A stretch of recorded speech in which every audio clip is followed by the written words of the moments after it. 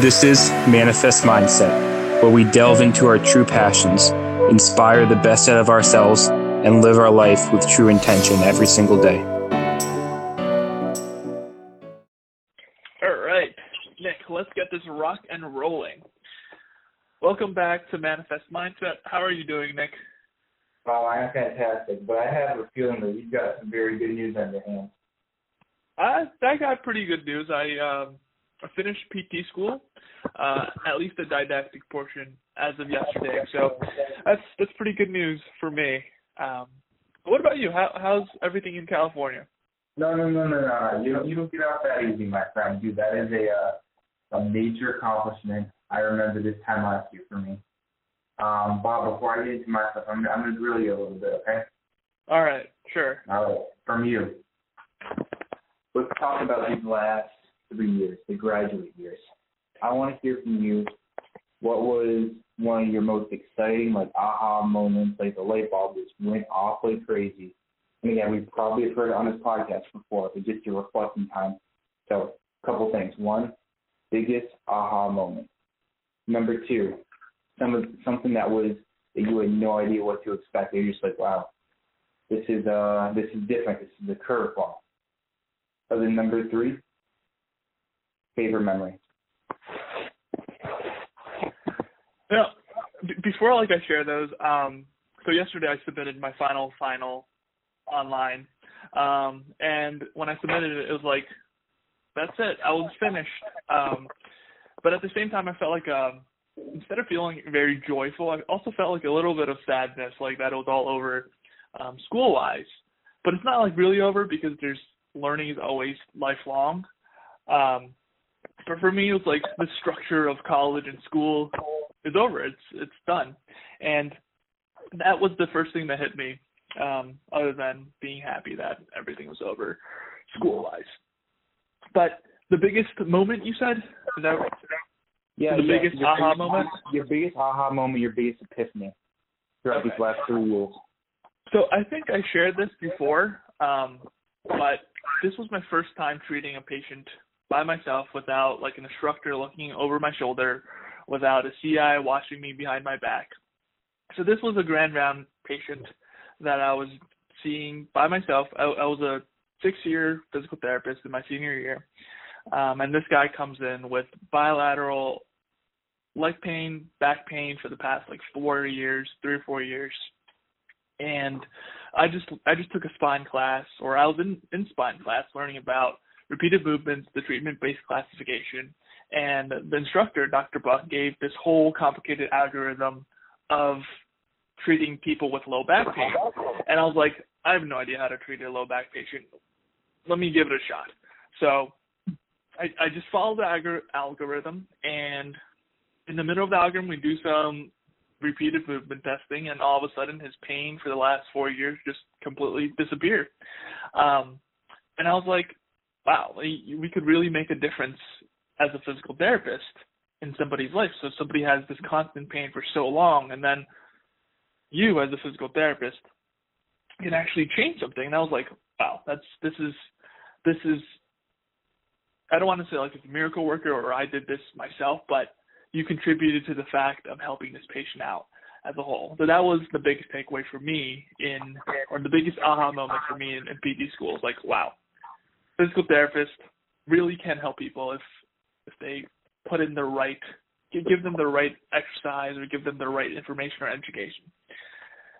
That's awesome, Bob. And it, you've been a guy of preparation all along the way, but when we're talking about a lot of mindset things on this podcast, it seems like that moment gave you that aha moment, that big mindset shift of, hey, I feel more empowered now, and I might not always have the exact reason, the exact rationale. I might not always have the utmost confidence. I follow the kind of algorithm. I follow the approach. I keep reflecting on what I do, and, hey, make a hell of a difference. Yeah, so I already told you before that when I, senior year to the first year of grad school, maybe even to the second year of grad school, I thought physical therapy was just about stretching tight muscles, strengthening weak muscles, and part of it is. But for my first clinical experience, the first ever patient I eval'd, on my first clinical, it was a low back patient, and I haven't taken spine yet. And my CI just pushes me into this room and is like, good luck, I have other patients to see. And it was just me, this patient with low back pain. I have no idea what to do. And do I like just do flexion extension, just look at her range? And from that, shifted to a year later of me completely helping this patient where his pain just went away completely. That was such a big shift for me in terms of physical therapy and in terms of, like this is what I want to do for the rest of my life kind of thing. You mean you don't want to be in utter perplexion all the time for your entire life and not knowing what you're doing? That's correct. Correct. So going to the second question, I think it was like a wow moment. Was that what you said? Like a curveball moment, something very unexpected for the last 3 years, something that, your 3 years before undergrad you would not have envisioned. Yeah. So this is another story that happened during grand rounds. So this patient was the first ever patient I ever treated in my entire life. So this was my first grand round. I took, I think, the first block of when you can start taking grand rounds for physical therapy students. This was my first patient. I was paired with another student, and this patient was a runner. She was like 19 years old. She basically had bilateral shin pain, and we thought it was compartment syndrome. We spent a whole 8 weeks just mashing on her gastroc, like trying to strengthen her, to stretch her gastroc, to break up the adhesions, to strengthen up everything in her legs, looking at her running mechanics, things like that. And I was like, at the end of the 8 weeks, she was pretty much the same, but I was to myself, I was like, wow, I did such a great job. I really stretched those hamstring or gastrocs. And then I really think about her. But Bob's clinical results was, hey man, my triceps are getting strong. I'm pushing on her so much. Yeah, exactly. But I mean, at the end of the 8 weeks, she was relatively the same. I thought I really helped her by stretching her and doing like things like that. And it wasn't until, so that was like my fourth year. I think around like my fifth year. And then 2 years later, I'm still in grand rounds. I took another grand round course with a different instructor. And I see her come back in, complaining of the same pain. The same person, wow. The same patient, complaining of the same pain with another instructor, with another group of people, and she still has the same pain. I just see her at the corner of my eye, and I see her pointing to her legs, and she was with Dr. Cherry, another instructor that was one of my mentors, and Dr. Cherry had her perform some press-ups, and all of a sudden her pain just disappeared, and she just trotted out happily.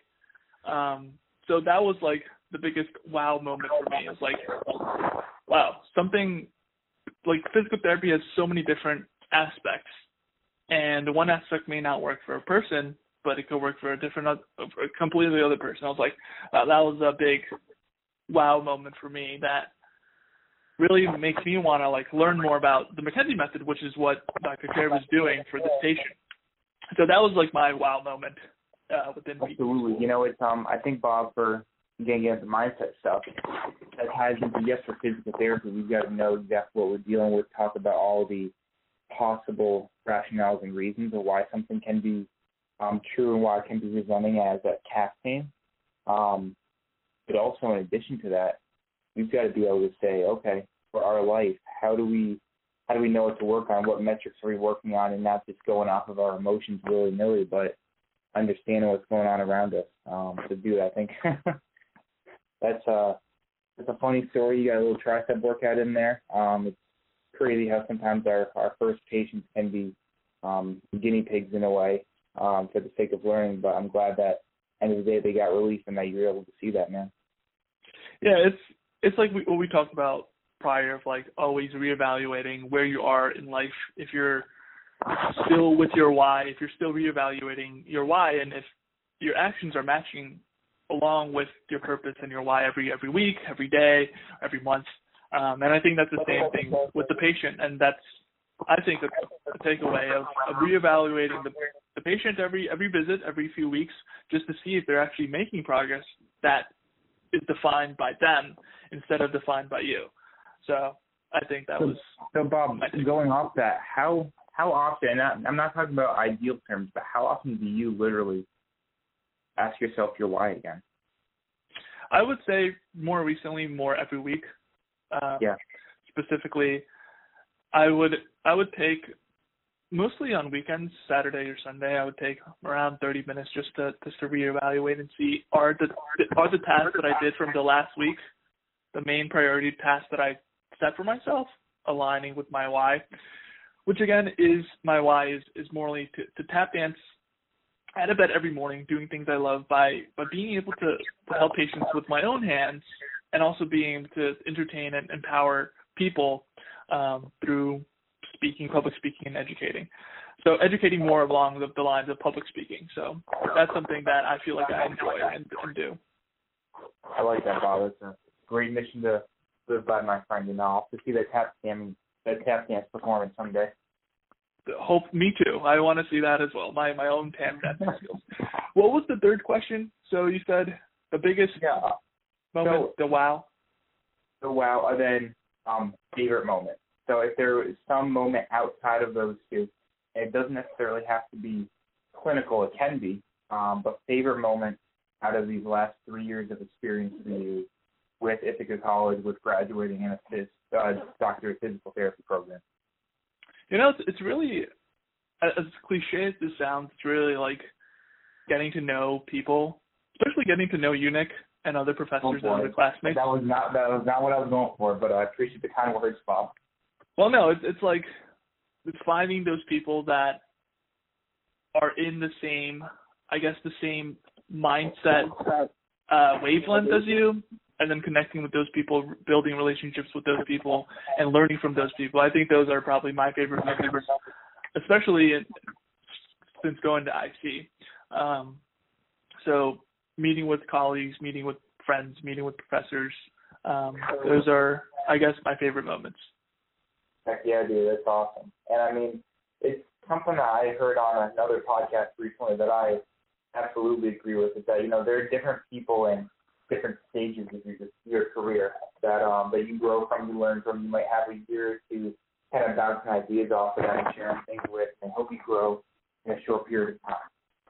But the group of people, the rare group of people that throughout your time, constantly as you go on year after year after year after year, you can feel like you can thrive and flourish in terms of friendship, in terms of growth, in terms of career development, all along the way, and the whole group always bettering themselves.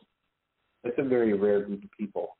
And for me, it's exciting to think about who those people are in my life and who hopefully they will continue to be as I continue to grow and strive and change. And I think that's kind of what you're alluding to a little bit, Bob, is that, you know, there'll be some people that will, you know, you'll still be good friends with, but the career development thing will last a few years and it'll be great. Then it's time for something different. But there's a select group of people where if we surround ourselves with them and we push and challenge each other to keep growing, it's incredible to think what people can accomplish. Yeah.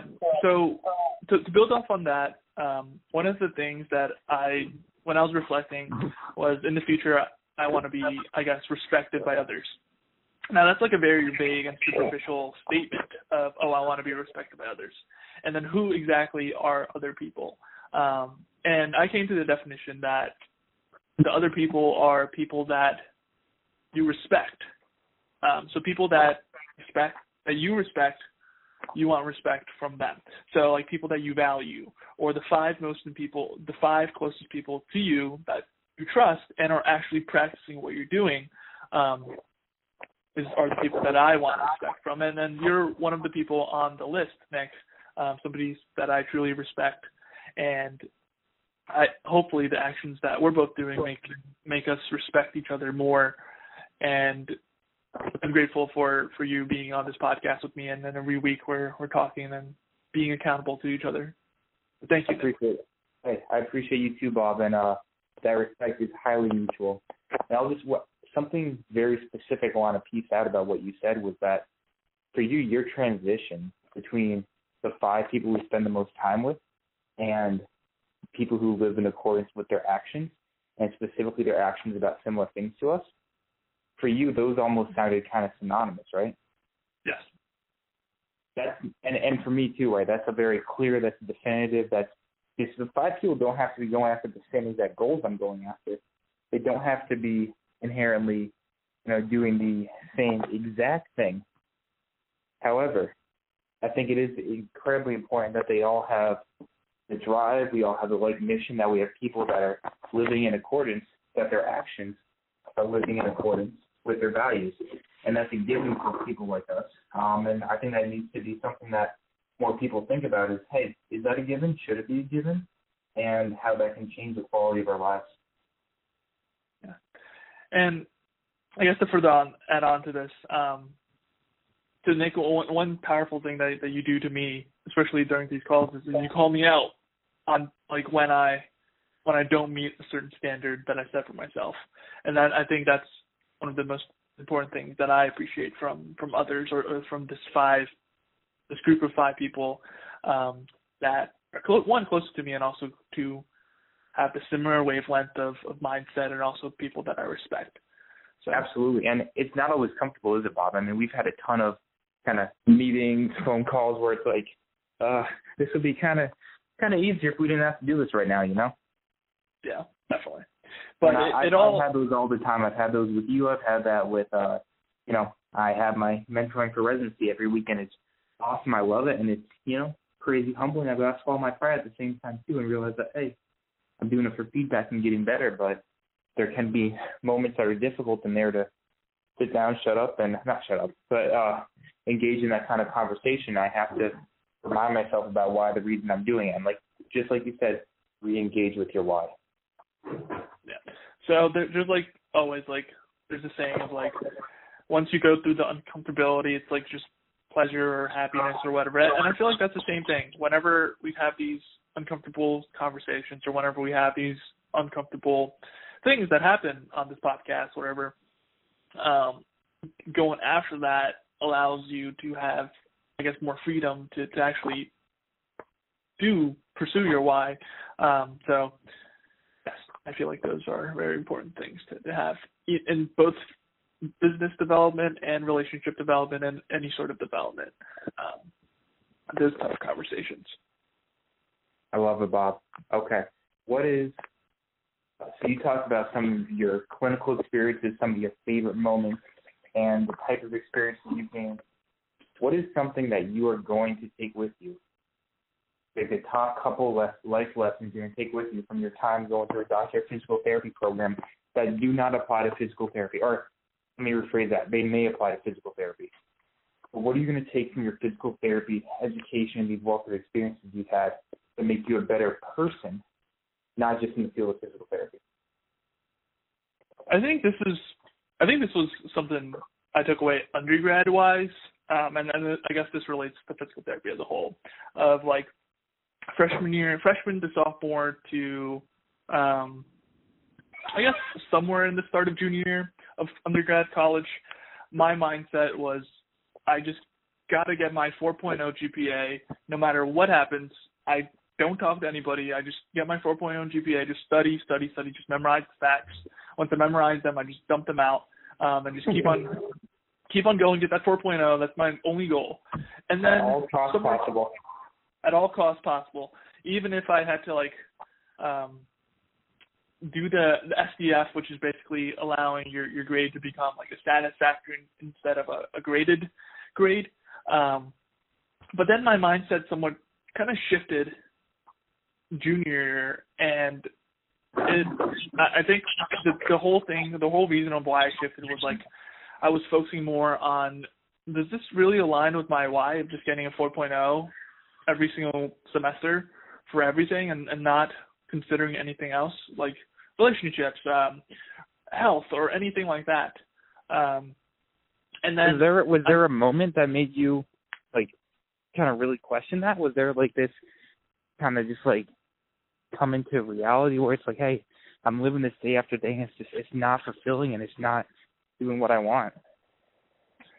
I think I don't think there was one specific moment, but it was more so that I wanted to do other things, but my mindset and priority was focused on this one thing. And I think allowing myself to take myself out of that and pursue other things, like a YouTube channel, like a podcast, really, I guess, separated me from that. And that's something that I took away of, like, oh, just because you're boggled down into this one thing, make sure you still take a step back and still realize and reevaluate if this is the thing that actually is fulfilling or actually is going to take you to the end where you want to be. So it sounds like, at first your role was, hey, there are these markers, these external markers of what it means to be a good kind of clinician, that people say, hey, I need good grades to know good knowledge to do good work. And then you had an evolution of that, Bob, where it's, wait a minute, I want to be a good, full person, too. I don't want to just be somebody hitting the check marks, and there are things that you felt desire in your heart that you were missing that, hey, I want to get that back. Yeah. And I think this is more of like a superficial lesson of, like, grades are just grades. They don't define who you are. They don't define, like, they're just a number at the end of the day in terms of, like, when people are going through school. And there's so much other extracurricular stuff that you can be doing that sets you apart. And that, I think that's more like a school superficial kind of thing, but that's like one of the takeaways as well for this. But that's a life thing, whether that's for anybody who's, 85 or 15 listening to this. There's always going to be these external markers on that, how much do we really attribute to it and what's the value out of that? We've got to reevaluate that, what's really important for us. Yeah, like when you say this, I think an analogy or like a marker that I could make it to is like the amount of money you make. Now, obviously, I can't like really say this since I'm not like making a salary right now, but I feel like grades and a salary are kind of like similar. Like everybody's chasing that 4.0 and everybody's chasing that, making as much money as possible, or they're not really evaluating if making as much money as possible is actually making them happy as well, which is what I was doing during undergrad. I was focused on that grade. People are focused on getting as high as the salary as possible, whereas that's draining away from other areas of their life, like family, relationships, fun, health, wealth. Now, Bob, I have to see you. And not because I think that grades are inherently like money, but because it's a scale. You're not saying that. You're saying, hey, I can give up on the idea of having a 4.0 right away all the damn time. You can give up on that because there are other things that are important to you that is not everything. Now, that doesn't mean you're getting a 2.0, right? Yes, correct. Right. It doesn't mean you're, like, bottoming out and failing. It's, okay, maybe I have a 3.3 or a 3.5 or a 3.8, whatever that might be, but it's still good. And it's still, okay, what's the understanding that there's a good knowledge base in the clinical reasoning process, and you get great understanding by it, but the perfection isn't there. So however you define your 4.0 for money, maybe that means your first 2 or 3 jobs out of physical therapy school, the 4.0 would be saying, hey, I'm going to look at any opportunity I can for just money. I'm going to work tons of overtime, go at it for just that. I'm going to drive myself crazy. I'm going to go to burnout. And that's not what it's about. And Bob, you might not be getting the 4.0 for, money coming out right away, doing residency and going after all the other goals you're going after. I know I'm not right away either. However, I got the cops coming to me out here in the background. Oh, God. But aside from them chasing me down, maybe they'll drop my salary a little lower. But the 4.0 that we're chasing after, hey, maybe that's actually a 3.5 or a 3.6 as far as salary goes, but maybe that allows you to pursue all the opportunities that you want, all the passion, all the other excitement, like you talked about the podcast. You can channel the residency opportunities where it's these other factors of growth that better you for the long run. And then I've always said it, Bob, it's, if you chase your passions, if you live your dreams, and you are your most authentic version of yourself, the money will follow. You got to make smart decisions. It's not all about that 4.0. Like you said, you do the hard work, you love the process of learning, you love the knowledge, the grades will get closer to a 4.0. It might not be quite there, but it'll get closer there and approximate. The more passion you have, the more you care about the process, the more you care about learning. You're not going to get D's in all your classes, if you have passion and you care about it.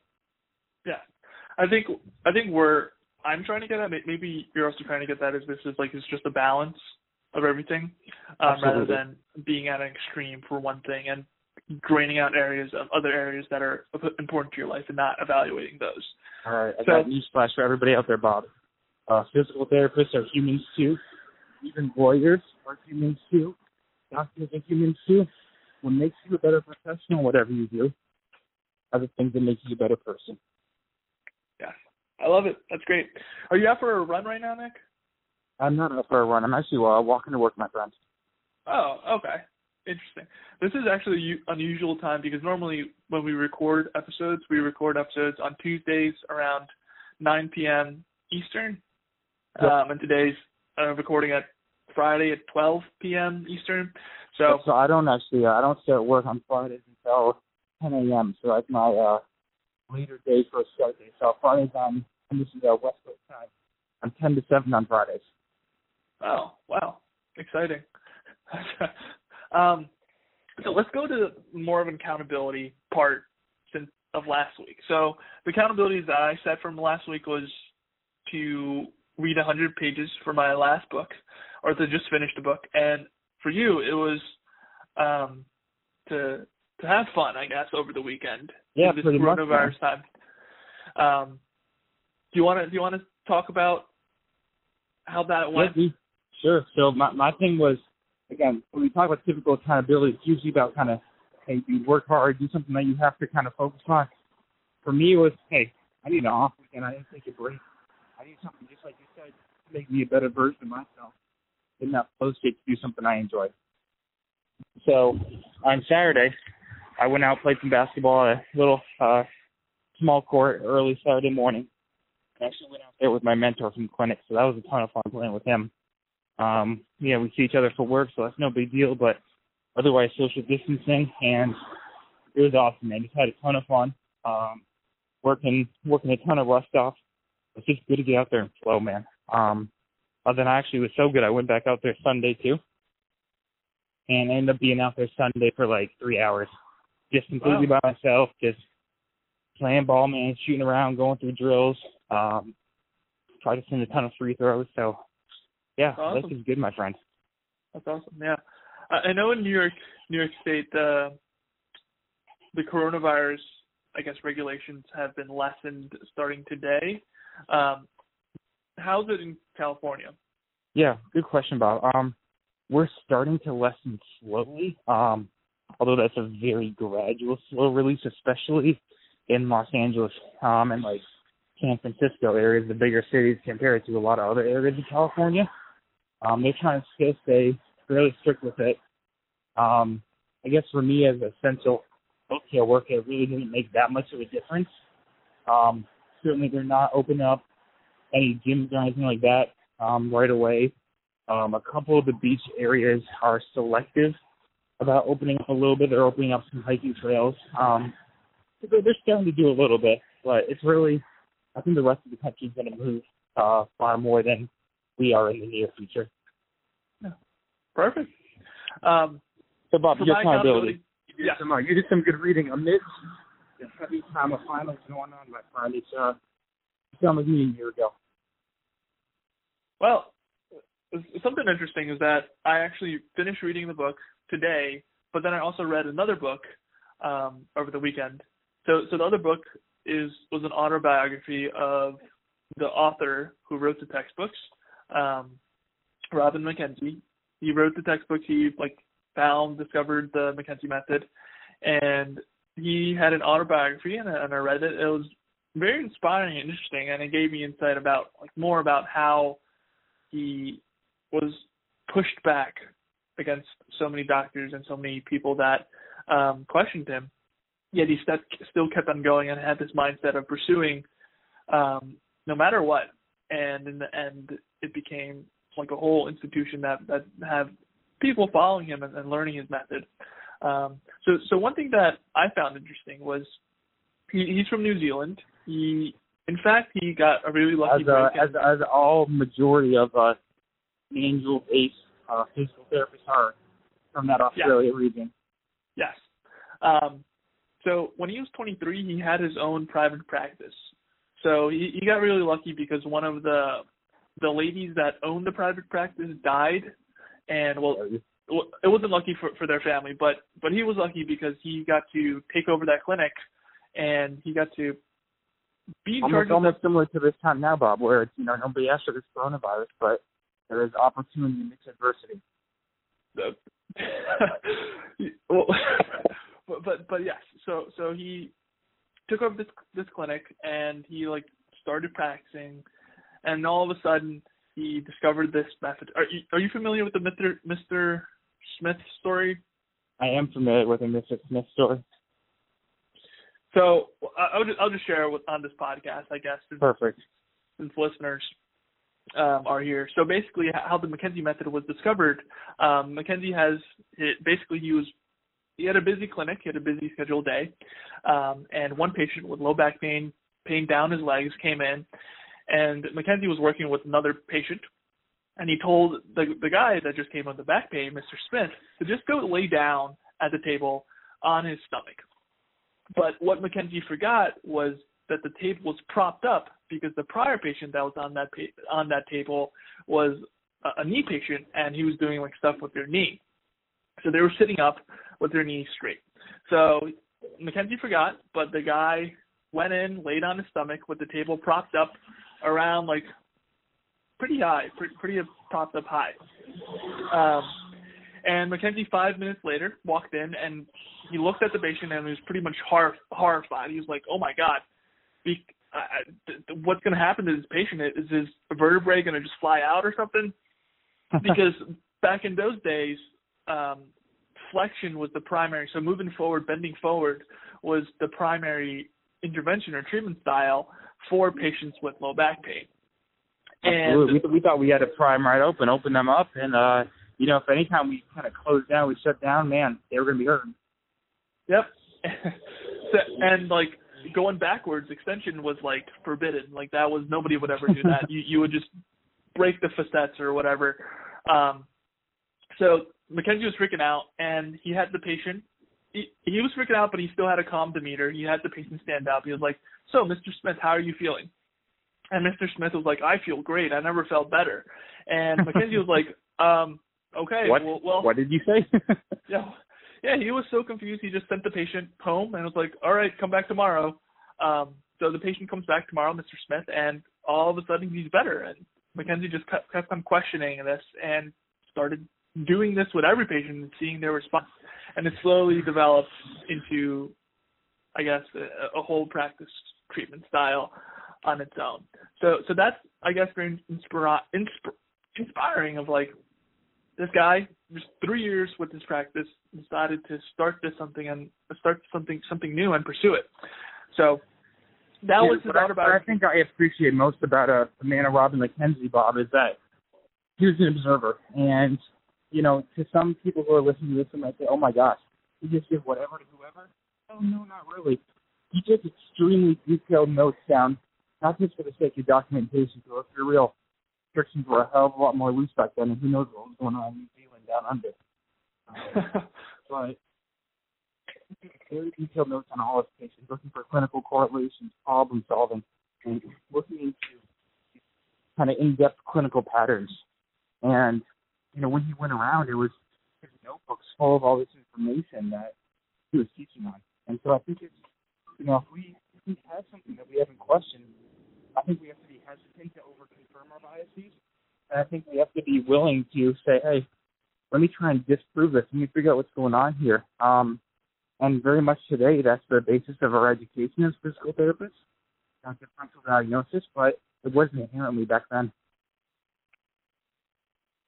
Yeah, you're right. So that was what I got from the autobiography. I finished the rest of the textbook. I learned just more about the system in general, which I thought is very interesting and very informative. So one fun fact or one fun thing that I learned that I'll share is so there's many studies studying the McKenzie method, and many of these studies look at practitioners that only took Part A, Part B, Part C, or whatever variety of courses. And there, for the Mackenzie method, there's 4 courses, and then you could get credentialed and then diplomaed.